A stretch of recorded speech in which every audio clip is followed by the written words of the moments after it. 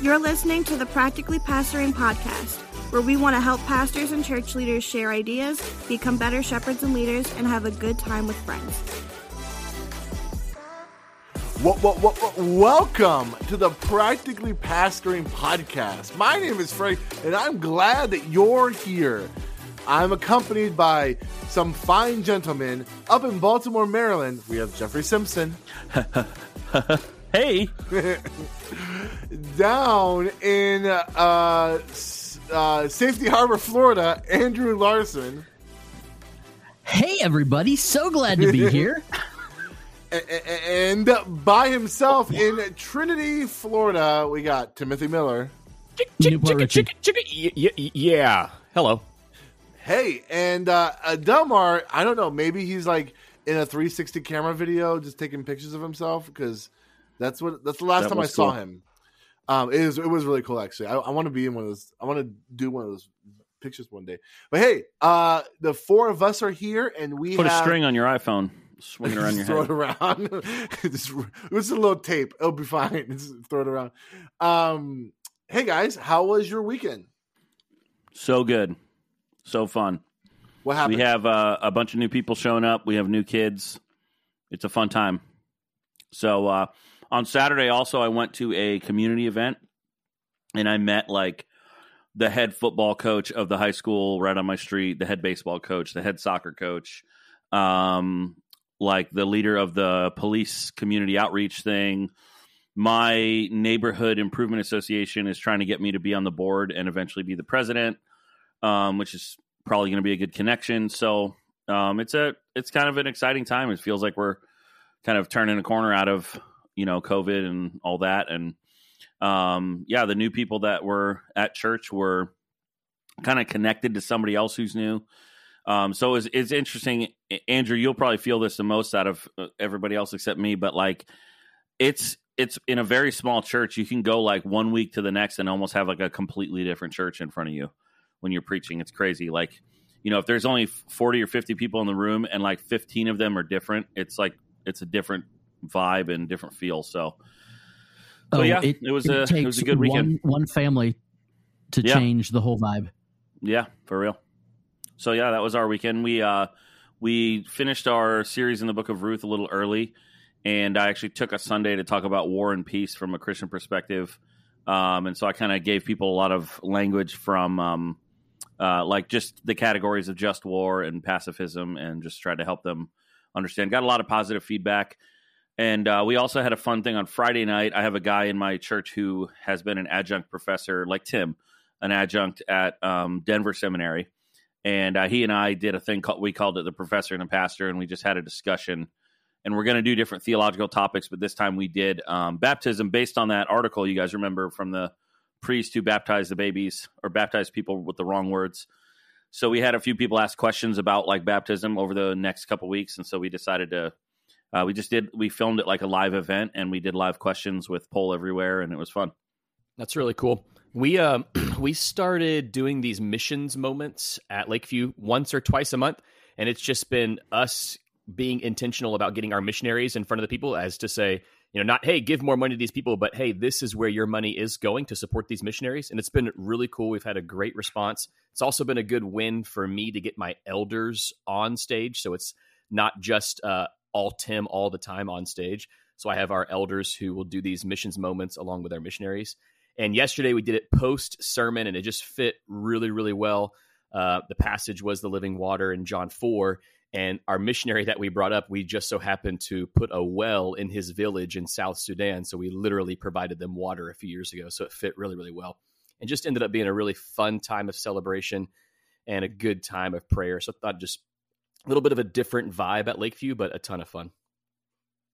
I had a spectacular weekend. It was one of my kids' birthdays this past week. So he and I skipped school on Friday and went to one of the Disney water parks. And then my wife and the other three boys met us over there on Friday night, and we parked again on Saturday, which I usually would never do a theme park on a Saturday, but Dylan was preaching on Sunday. Our youth guy completed his time at Safety Harbor Community Church and is moving on as of yesterday. But so as a part of his last week. He was preaching, so I got to go and do dad stuff this weekend. And then yesterday was our church's annual meeting, which is weird that we do it in March, but it's what we do. So before the annual meeting, we welcomed new members. We had 10 new people join our church, which again, as Jeff was saying, 10 people joining a church the size of Epicos might not be a big deal. But dude, when you're like a church planter now.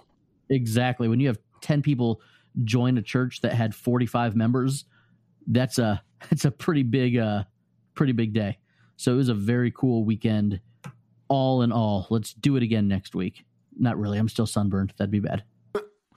My week was pretty chill. Nothing too big happened. It was one thing I did feel like I feel like I had a very restful weekend. And when I got to church, I was just like the most chipper. My announcements were happier. Like I just got to like get on my knees and just mess with kids and just play with them. And I was like in a really good mood. And I was just thinking to myself, like, man, when I have a restful weekend, when I'm like able to like get enough sleep, not think about work, and just like be able to enjoy my weekend, I'm a better person on Sunday than when I'm like super stressed and tired because I, didn't take care of my health or I was like working a ton, So we've been meaning to tell you you're better on here when that's true as well. We've been meaning to talk to you about it. I have more exciting intros. Welcome to our podcast. Hey, let's just dive into this. Let's take a quick break. Let's keep this train going because we got to dive into these Clergy Cliff Notes. Before I take the break for the Clergy Cliff Note, if you haven't done so, join our Facebook. Look for Practically Pastoring on our Facebook group. Find us on Instagram. Share this podcast with a friend. If you like this show, we don't have a Patreon.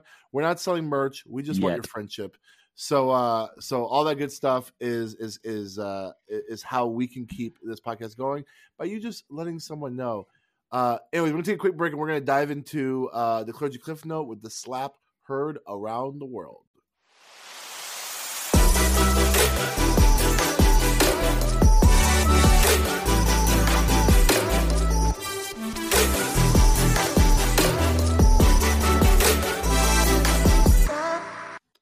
So we are recording this the day after the Oscars, and I don't know about you guys. I wasn't watching the Oscars. I was watching Ant-Man. I was watching a Marvel movie, just like chilling.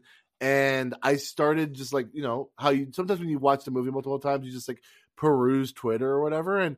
And I just saw a bunch of people saying, "Wait, did Will Smith really do that? What did?" And I'm just like reading it, and I'm like, "What is going on?" So I immediately go to Twitter. And I go to the trending, and I see it, and I see all this stuff about apparently Chris Rock was about to introduce the category of best not biography. What's the word I'm looking for? Documentary. Documentary.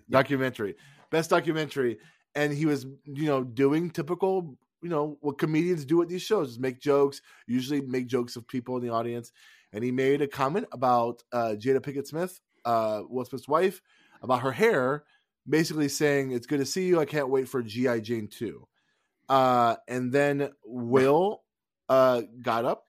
The best part was the uh-oh. The uh-oh was pretty great. Oh, yeah. When he's walking down. And Will says, oh, yeah. Chris says, uh-oh. And then straight up slaps him in the face.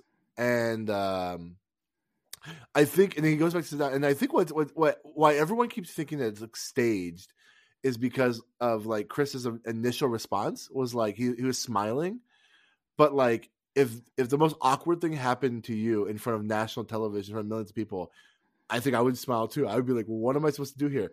And then not to mention that Will was laughing like right before that, like it seemed like he laughed at the joke, but then looked at his wife and realized I shouldn't be laughing, and then slapped this guy. Then there was this awkward moment where Chris was trying to make sense of it all, and Will very loudly cursed at Chris, saying, keep my wife's name out your mouth. And I don't believe it was staged. It looked like it was it very much felt like the Kanye Taylor Swift moment. You know what I'm saying? It felt very real. And so anyways, after that, did have that vibe. One of my first thoughts was, do we owe Kanye an apology? Because... and it's different when guy in his what's awesome is with the difference with Kanye too is girl, but Kanye didn't have to come back up on stage later and make a speech. Right. Kanye didn't win an award that day. He didn't win Best Album or anything after that. What were you going to say, Tim? But Will Smith is literally one of the greatest actors of all time. Like he won an Oscar last night. He just got awarded for that, yeah. So the argument can still hold that it's possible that they knew this was going to be a ratings disaster.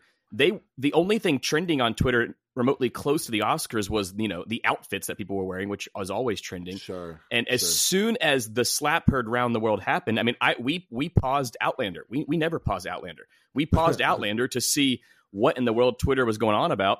And staged or not, it's just hard because you've got one of the greatest actors of all time who could have easily acted that out. And then don't forget, he played Ali. The man knows how to box. Had he wanted to put Chris Rock on his back, he could have knocked him out.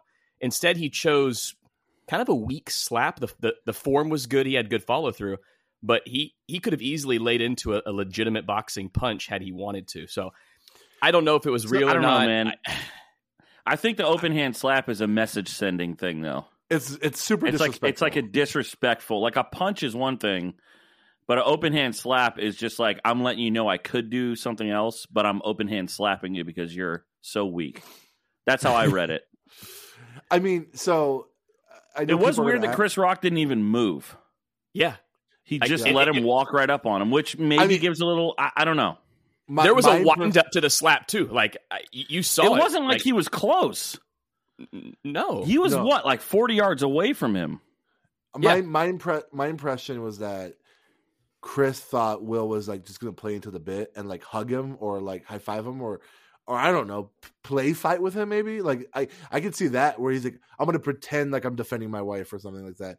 But I think again, it's so shocking that like he probably didn't know what the last thing he was thinking of is Will Smith, one of the biggest actors in the universe, is going to slap me in the face for a D-level joke about his wife, right? You know what I'm saying? Which so ultimately I was going to say is like a G.I. Jane joke, so lame. Like it, in one sense it's lame because it's just not a funny joke anymore. It's dated. Like, it's so like it's a really niche reference, and women having short hair or being bald is not unusual anymore. Like it's very common in African American culture, and it's also kind of. I mean, I see white women that are like having buzz cuts and being bald, so it's like it's kind of like a lame joke. But secondly, and I know Jeff and I were talking about this before the show, was like you don't mess around with like specifically like black women's hair. For sure, there's a cultural thing there. There's a cultural thing that Chris Rock crossed a line that in like Anglo culture is not as hard of a line. And yeah, for sure. And I think that like even if Chris Rock didn't know that she had alopecia or whatever thing that she has that prevents her from growing hair, he knows that you don't mess around with jokes about black women's hair. Now, there's a whole side of this about like comedy and like, is it now unsafe to like make? I mean, so many comedians, their jokes are making fun of what people look like and stuff like that. I'm interested to hear from the comedian community of like their response to this, because I can already tell you some comedians who are probably like going to for sure take Chris Rock's stance on this. Yeah, some already have. I've seen on social media. Yeah, so the joke wasn't funny, but like now like comedy has officially died, where like you can't even make jokes like that anymore. But here's what I want to talk to you, because you probably people listening are like, what does this have to do with being a pastor and stuff like 100% that? what I've been thinking, but go for it. Fair.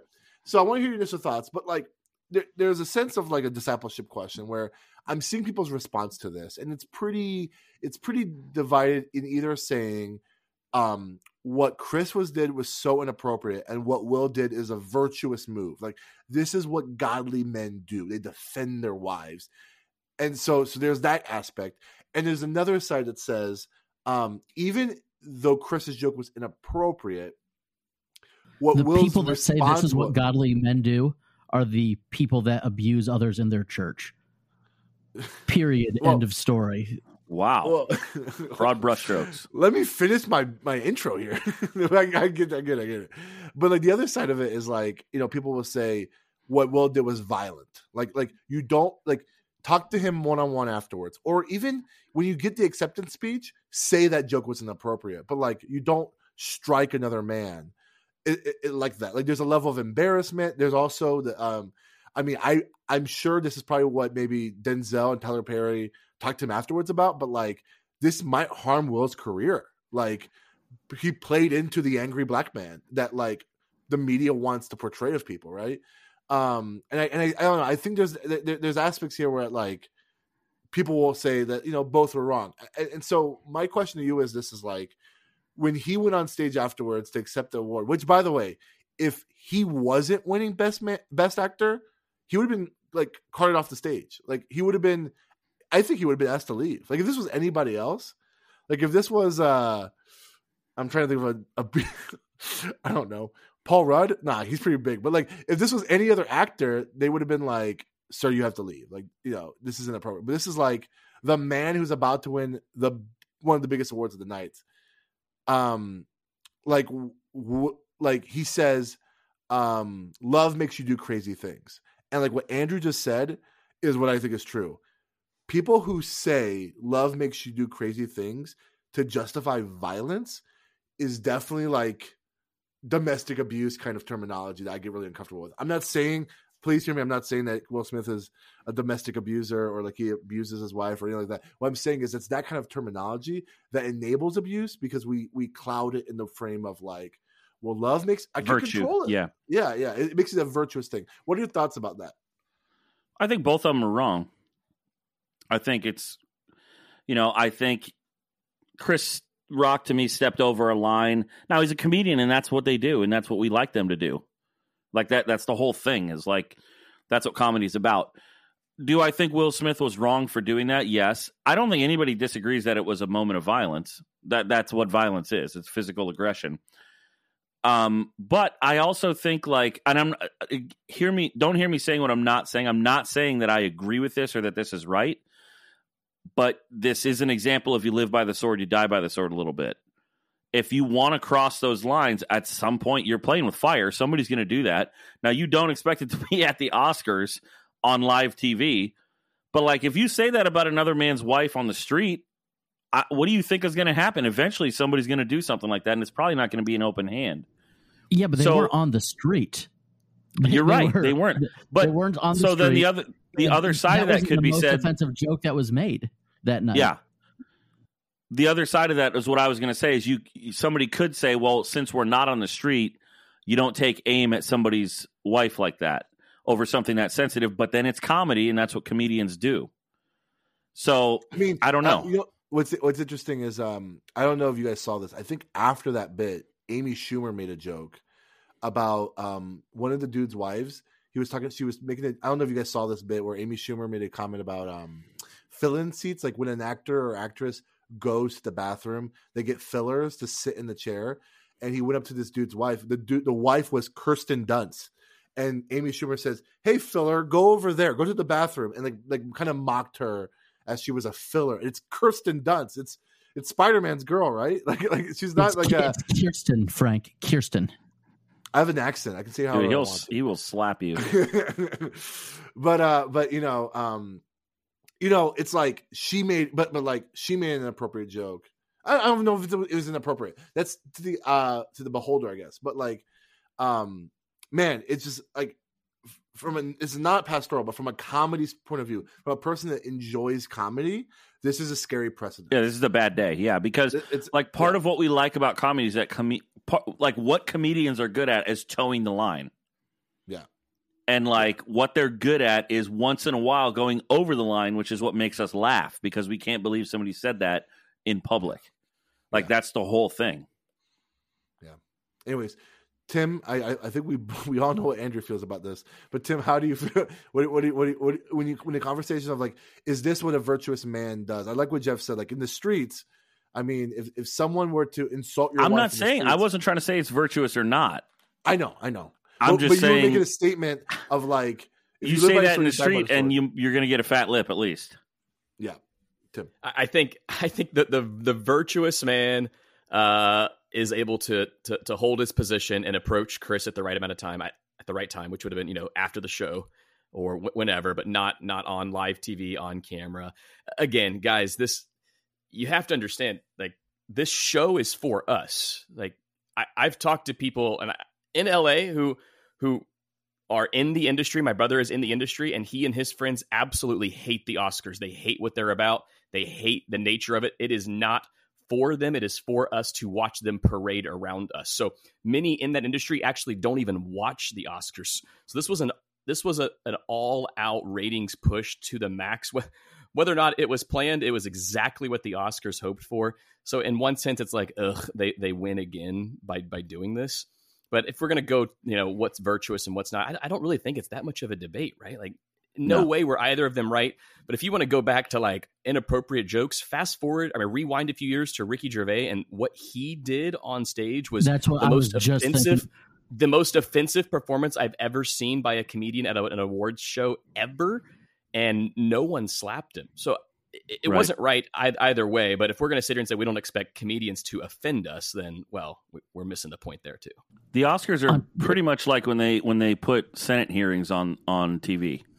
It's like we're just watching a clown show at that point. Not even Ricky Gervais, who was incredibly offensive, hilarious, but Ricky Gervais offensive. When Tina Fey and Amy Poehler hosted, I think it was the Golden Globes several years ago, and they made jokes about Taylor Swift. And Taylor Swift said something about it on Twitter. The way that the industry went after her as, whoa, whoa, whoa, you clearly don't get the joke if you're offended by the joke. So anyone that thinks that Will Smith responding in that way was virtuous is basically just saying, we like this person, and because we like him, we're going to defend him, because assaulting somebody in public on an internationally broadcast show and thinking it's okay is absurd. I'm gonna take a chance here and potentially say something that I'll regret, or ask a question. I'm asking in good faith, in all honesty. Do you think that there's a category difference in jokes that, because this joke, if you know that she has alopecia, this joke is going after something that's akin to, or at least like adjacent to, making fun of somebody's disability, in terms of like, it's something they can't control, that they're very, very self-conscious about. You know what I'm saying? And especially as a woman, and like Frank and I said, particularly as an African-American woman. So I wonder if that's part of why the level of offense, at least what seemed like Will Smith's level of offense after his wife gave him that look, which is another wrinkle in the whole thing. But is that part of it? Because like Ricky Gervais, as far as I remember, didn't go after anybody's looks. He was joking about how worthless actors basically are in the industry is, but which is its own kind of offense. But he wasn't saying anything about the way anybody looked. And I wonder if that's a different category of like the way somebody hears it. Doesn't make what Will Smith did any better. Honestly, to me, the part I can't get over with is how long it took him to get to Chris Rock and actually do that. Like, I could have understood it more if the video was like Chris Rock said the joke, and at the punchline, Will Smith stood up and looked mad and then thought better of it and sat back down. Well, guys, don't forget, there's a 30-second delay here. So that means everybody knew what happened. They cut to the right camera angle and still opted to show it. That's why they could blur the audio out in the right amount of time. Yeah. So they could have cut to commercial, not showed any of it, but they opted to show it knowing the ratings that were about to happen. So this was, might not have been planned, but the Oscars had a window to say, we're not going to show this. This is not what we want to present. But they realized if we show this, through the roof ratings. In live sporting events, like if a streaker runs on the field, that's what they do. They never show it because they don't want to give, credence to that. So one of the critiques I saw was like the precedent this sets is that people do stuff like this now because they know it'll get on TV,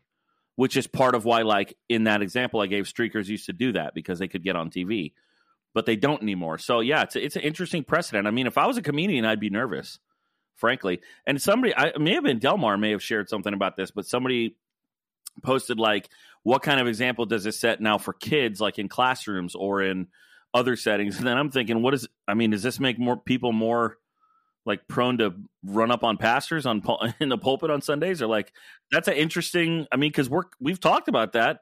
We're kind of in a position like that on a Sunday morning, not in front of, that high level of celebrity, but like we're in front of a room of people. Is this somebody who has some kind of instability mentally? Do they see this and see it as an example? And it's just like it could go anywhere. you talked about the joke being about adjacent or equal to mocking a disability, and that's kind of what I'm seeing online is like people are saying that it's ableism and privilege to be making jokes like that, and an illness and a disability are two very different things. Agreed. My wife is a special ed teacher. I made fun of Tim when he got COVID, and it was hilarious. It was very funny. I would not make fun of one of my wife's students. Those are two very, very different things. And a woman who, but isn't alopecia is not like you can just get better? It's like it's a condition that you have, right? No, it's treatable. Okay. There's different degrees of it, like anything else. But I have a family member who dealt with it. I'm just trying to understand. You're saying that you disagree with my premise, right? You're saying it's not like a disability; that it's more like getting a illness that you can cure. I'm saying I'm just trying to understand you. I'm saying making fun of a disability is very different than an illness is something that you recover from, right? Or that you don't. You're saying, okay, so in my mind, I'm putting alopecia in the category of it's a condition that I didn't know was treatable. It's a condition that you just have. You can't control it. It's not like Tim went into a room of people with no mask and got COVID. And I mean, hey, that's what happens, right? And he got better. But let's say it's like eczema or something like that. I think eczema is or do you know what? Let's say it's like cystic acne because both are things that are embarrassing. You don't want. How many and everybody knows you have it if you're in public, right? Everybody sees it. So, but how many acne jokes have been made over the past 8,000 years of human history, or 6,000 years of human history if you're at the Ark Museum? But no one. I was just saying, no one laughed about that one. Come on, that was great. I just got it. But how many jokes about acne have been made, and no one's getting punched for that? It's a similar thing. There's a level of punching down versus punching up that is at play here, and punching down. I mean, this is my personal conviction. I think punching down at people who you don't have a personal relationship with, almost always results as it not being funny. At least, especially the person that you're punching down towards. But if I'm punching down towards Tim, I have a relationship with him. That could be just bros being silly with each other. I mean, Jeff and I literally do this. Jeff does this to me all the time. He punches down towards me. Please. I really never punch down to Jeff. Please. No, but when it comes to I think this is a great example. If there's any kind of connection with preaching, is one, in your humor, the only kind of jokes you can make that are insulting could be self-deprecating. It's never appropriate to make a joke about someone's appearance about someone else in the audience, even if you have a relationship with it's never going to land well. Also, humor from a pastor is very different from humor from a comedian. So you have to be very mindful of that. It's better to not use a joke than try to use a joke. But I think ultimately the weakness of Chris Rock's joke is, one, it's a dated joke. It's just like G.I. Jane is it's just a bad joke. And if she didn't have let's say it was just a woman who chose a bald lifestyle, okay, maybe it'd be he wouldn't get slapped because it was just my wife chose to be bald and that was a punchline, right? But it wouldn't be a good joke. I think that there's a lot of elements at play. The one thing we haven't discussed is the weird relationship Will and Jada have prior to this. That no one's talking about, that when people are talking about it. That's another aspect of this that's really weird, that Will has to slap every person ever for ever making fun of their making fun of their marriage, right? Obviously I'm speaking of hyperbole, but there's a lot of nuance here that makes this messy. But Jeff, I didn't even think about that. That maybe we don't know that Chris Rock wrote the joke. Most award shows you're reading off a teleprompter, so who knows? Yeah. Sometimes if you are a comedian, you'll write your own joke. But you make a good point. He at minimum, that joke had to get approved, probably. And I mean, this could have gone. Imagine if Will Smith didn't do anything except give him dart eyes. He would have been roasted on Twitter not long after that. You know what I'm saying? People would have found out she had alopecia. They would have been roasting him, and it would have. He could have let Chris Rock hang himself a little bit, but now that's not what anybody's talking Michael about. Phelps It's like stare from those Olympics all those years ago, just that death look. That would have. Well, done that's what Jada Smith was giving him, and it's like the cameras pick that stuff up. They're going to see that. So, yeah. But I think this also speaks to the hypersensitive culture we live in on both sides of the argument. Like wherever you land, Don't disagree.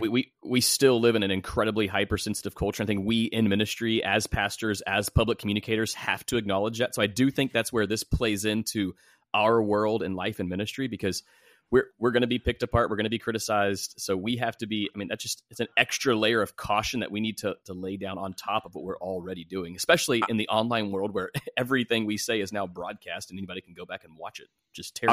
I'll give you two examples that come to mind when you say that. Number one is I have in the church I'm at now, there's a guy in my church who has a disability, got in a terrible car accident years ago.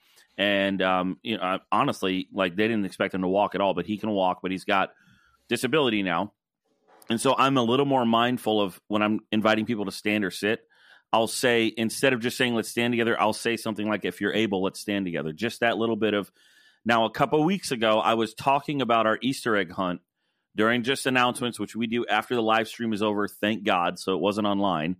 And I made a joke about if we need some help to clean the church up. And it's so, you guys in here you able-bodied guys better be here and make sure.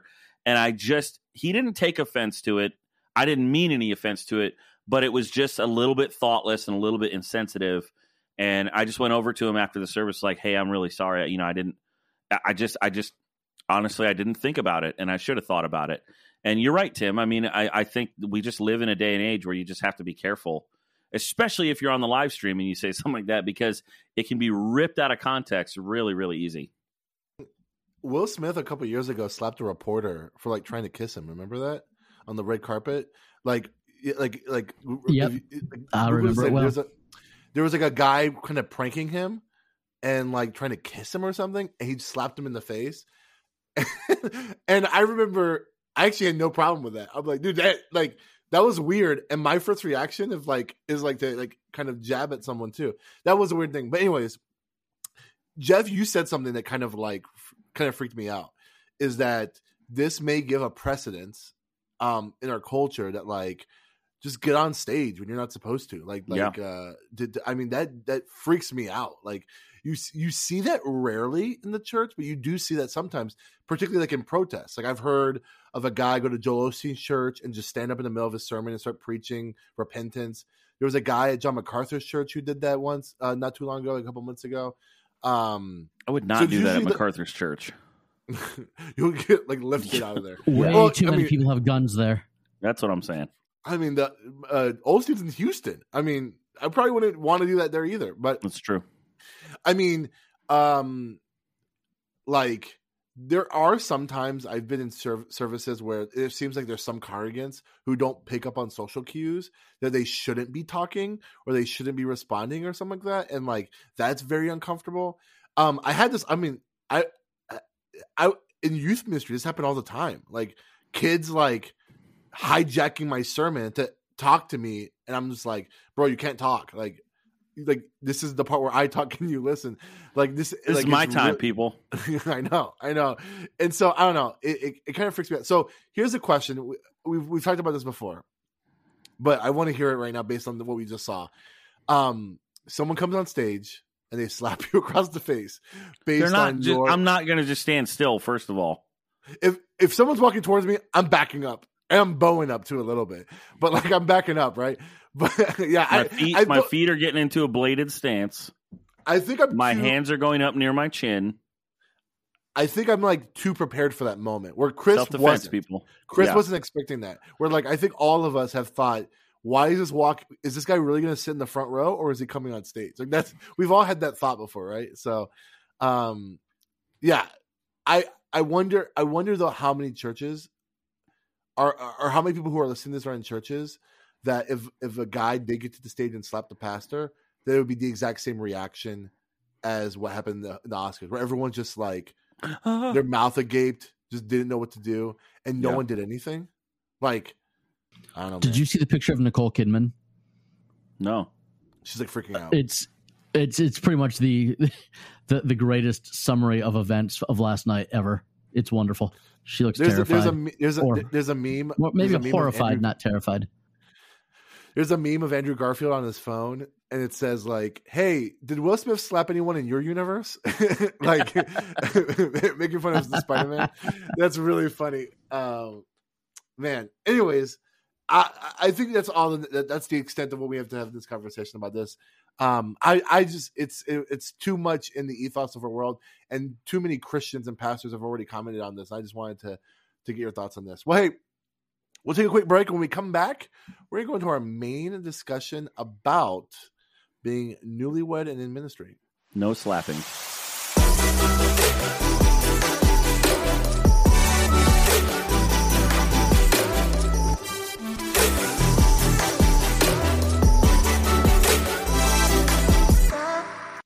So we have a question from some of our listeners.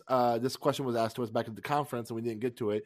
How do you balance being newlywed and in ministry? And so, yeah, think about a person who, Andrew, you have a person that's a newlywed and is, I used to. His last day was yesterday. Well, I miss him. That's how you balance it. Well, that's how you just fire him. No, I did not fire him. I know. I love him. What would you do? What would you counsel a person who's brand newly married, that's in ministry right now? What would you say? Do ministry together. Yeah. I would say, before we get to that question, I would have a lot of questions about, did any pastor in your premarital counseling, which I'm assuming you went to, talk to you about, hey, you're going to be in ministry. Do you understand, in this particular case, I'm assuming the wife is not in ministry or not officially in ministry, but she's about to find out she is in ministry. Are you ready for that? And to the husband, if she's not ready for that and she's telling you, I don't want a life in ministry, you need to have a long conversation about that, because if she's like, I don't want to do this, and you want to, you're going to have to figure out whether or not, how you move forward. It may require you not being in ministry for a while for the sake of your family. But in this question, I'm going to assume the wife is down with it, and she realizes, or the spouse is down with it, and they realize that this other person is going to be in vocational ministry, at least part-time, if not, let's assume full-time. This is kind of a question about work-life balance, right? How do you balance the needs of your new marriage with the needs of ministry?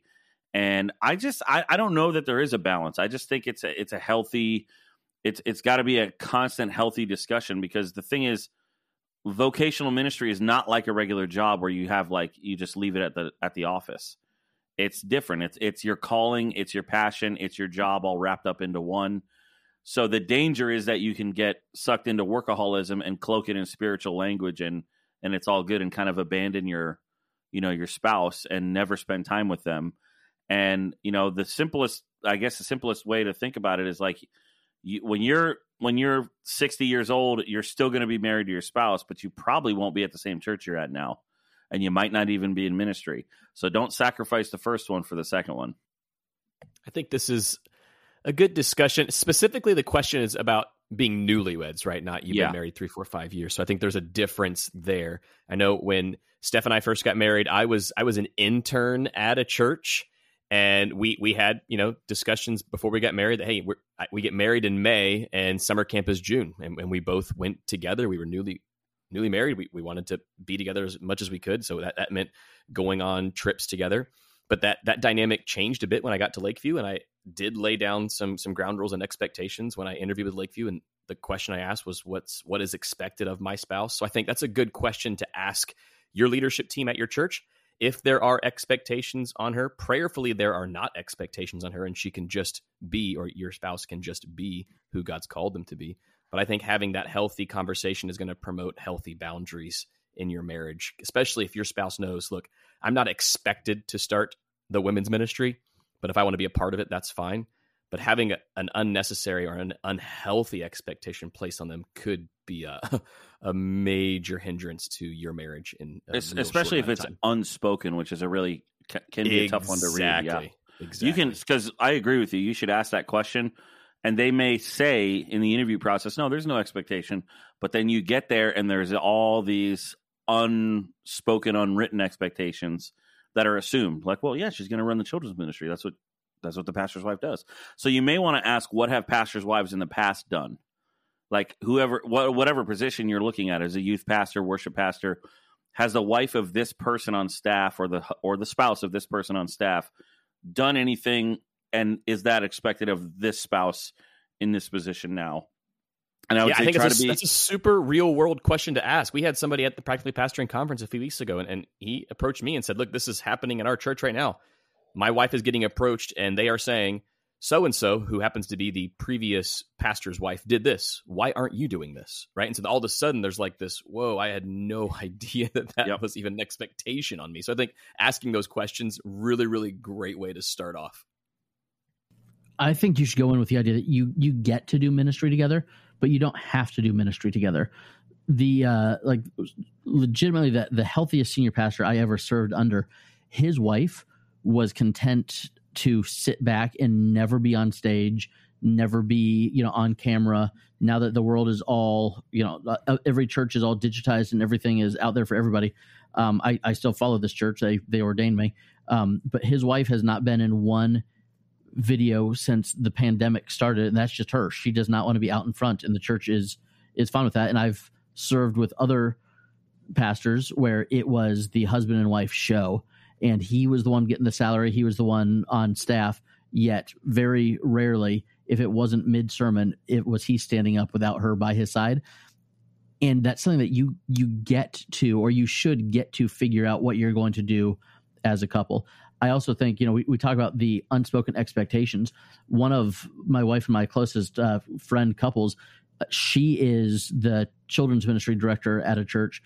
He is not. And nobody ever expects him to show up and do stuff when she's the one who is full-time on salary at a church.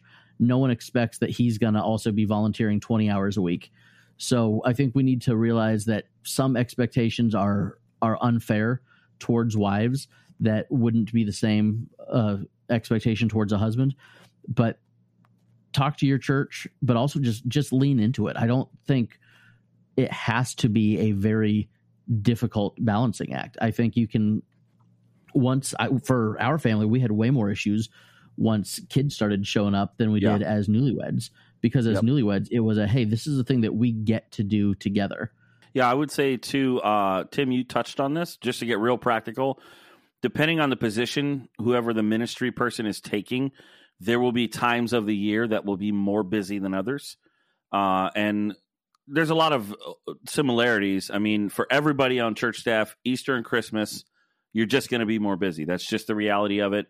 But what you might want to talk through as newlyweds or in the process of getting married is, what are our expectations for family holiday stuff around those times? Because you probably can't be at Christmas Eve.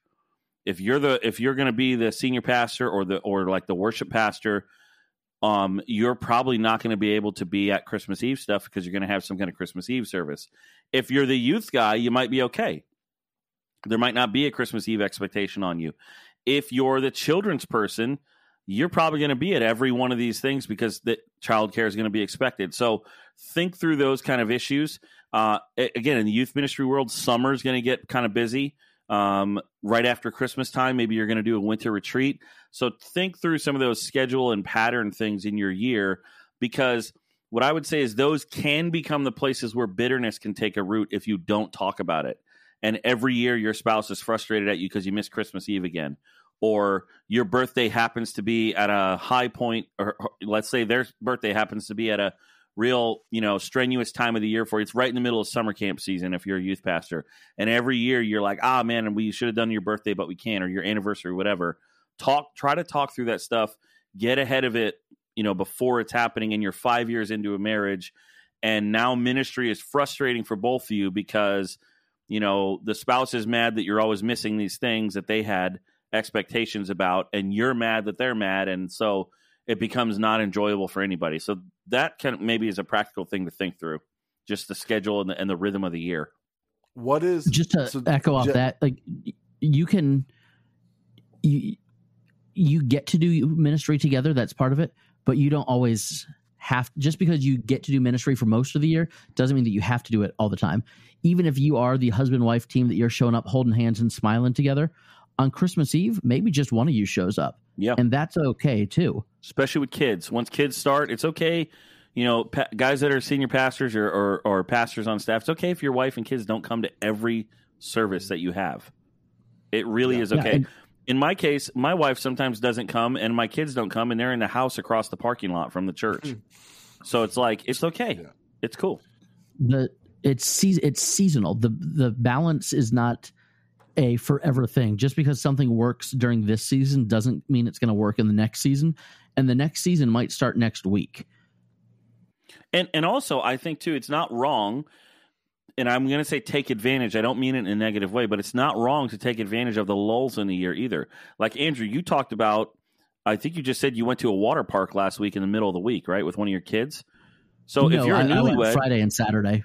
Okay, but still, Friday, if you had a regular, quote unquote, regular job with office hours, you couldn't just do that. So it's not wrong if there's a slow time in the ministry year to, if you're a newlywed, take a 3-day weekend and go like Thursday through Saturday and go on a little retreat somewhere. Do those kind of things, and just try to figure out that balance of like there's busy seasons and there's lull seasons in the ministry calendar.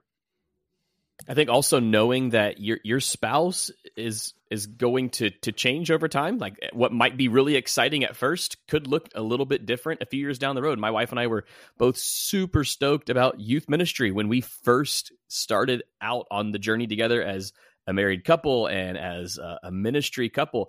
But as the years went on, and like you said, Jeff, kids entered the picture, she realized that her passion wasn't student ministry anymore, and that's okay.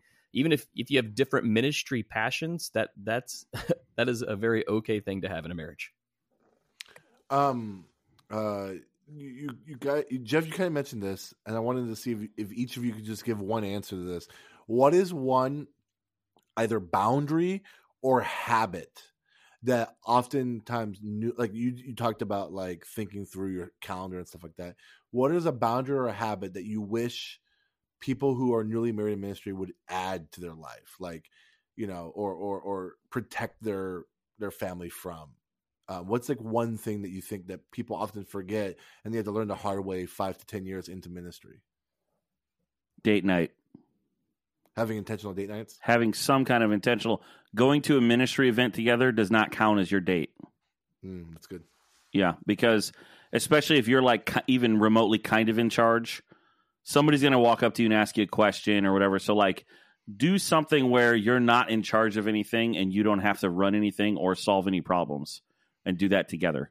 On the calendar side of things, Steph and I waited way too long to have a shared calendar. I don't know how ministry couples survive without a shared ministry calendar. For real. Meaning when I go to my iPhone, my iCal, I open it up and I see everything Steph has for that day, and she sees everything I have for that day, including appointments, times, where I'm going to be, what time I'm going to be home. So I just, for me, it's a no-brainer now. I wish we had started having a shared calendar sooner. Yeah, it's an unofficial habit that we just kind of fell into, but almost every night, Amy and I will, like, at some point in the night, ask each other, what do you got tomorrow? Oh, I got a meeting, and then I'm going to do this, and then I'm taking the kids here and then doing that. I would say one struggle that I know in my, that I would just caution you against if you're a newlywed is I can struggle to handle curveballs in the calendar. Like, they make me irritable, and so, like, I have to watch out for that. And what I mean is I have kind of, in my mind, I have the day kind of mapped out. And then if my wife says, hey, can you do this or take our daughter here? Even if I might have the margin, I can get a little bit too annoyed that she was asking me that, like I'm special, and I can't flex it all. So that's just a caution on the schedule thing. But for a long time, for a while, Amy and I would try to do on Sunday night in our calendar, there was an event that just said sync. And we would try to have a discussion intentionally on a Sunday night about the big things going on the next week. So, Andrew, you got some advice? Oh, I've got some advice. I would say, when my wife and I got married, we lived in the town that we both grew up in. We went to the church where my wife got saved. I was on staff there. And so in a lot of ways, our single lives, sure, they joined, but there would be regular weekends where I would hang out with my buddies. She would hang out with her friends. And we would be like, roommates that happened to have sex, but our lives were just not super connected. Then we moved to Texas for me to go to seminary, and our life became our life, not her life and my life. And out of that, I would say one of the biggest changes was before we did that, we were trying to keep up with all of our friends who, went to college with us or we knew from wherever, and they had all these different types of careers, which is wonderful. You don't only want ministry friends, but you still need ministry friends. I think every young couple should have a mentor couple, whether it's an official mentorship or an unofficial mentorship, someone that's, a life stage or two ahead of you that you can go to with stuff. But you also need ministry friends. You need a couple who is at your exact same life stage. If Tim and I did not have each other, the texts that we reach out to each other with 8 or 12 times a day, and we're not newlyweds. I've been married for 16 years. Tim's been married for 14 years, 15 years, something like that. It would probably make us go insane. So I don't just think you need a mentor couple. I think you need to find a ministry couple who is at your exact same life stage that you get to do life with. And that means you're not going to go to their church, and that's okay. And they don't have to live next door.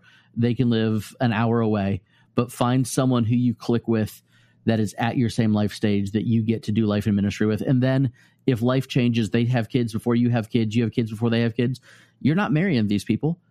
Relationships change, and that's okay, but they'll also help keep you sane. Andrew, that's a really good point. You didn't even talk about our ministry frat parties where we every couple of months, frat party. Every couple of months, our families, and usually it's without kids, will get together at someone's house for a game night, a hangout night, and it's just a couple of pastors, their spouses, and it's just that. It's food and hang, and it is glorious. I think that's. And you called it a frat party? Yeah, it's called a ministry frat party. Okay. Well, we should have a ministry frat party. Nobody gets you like another ministry couple is going to get. No, that's a fact. That is a fact.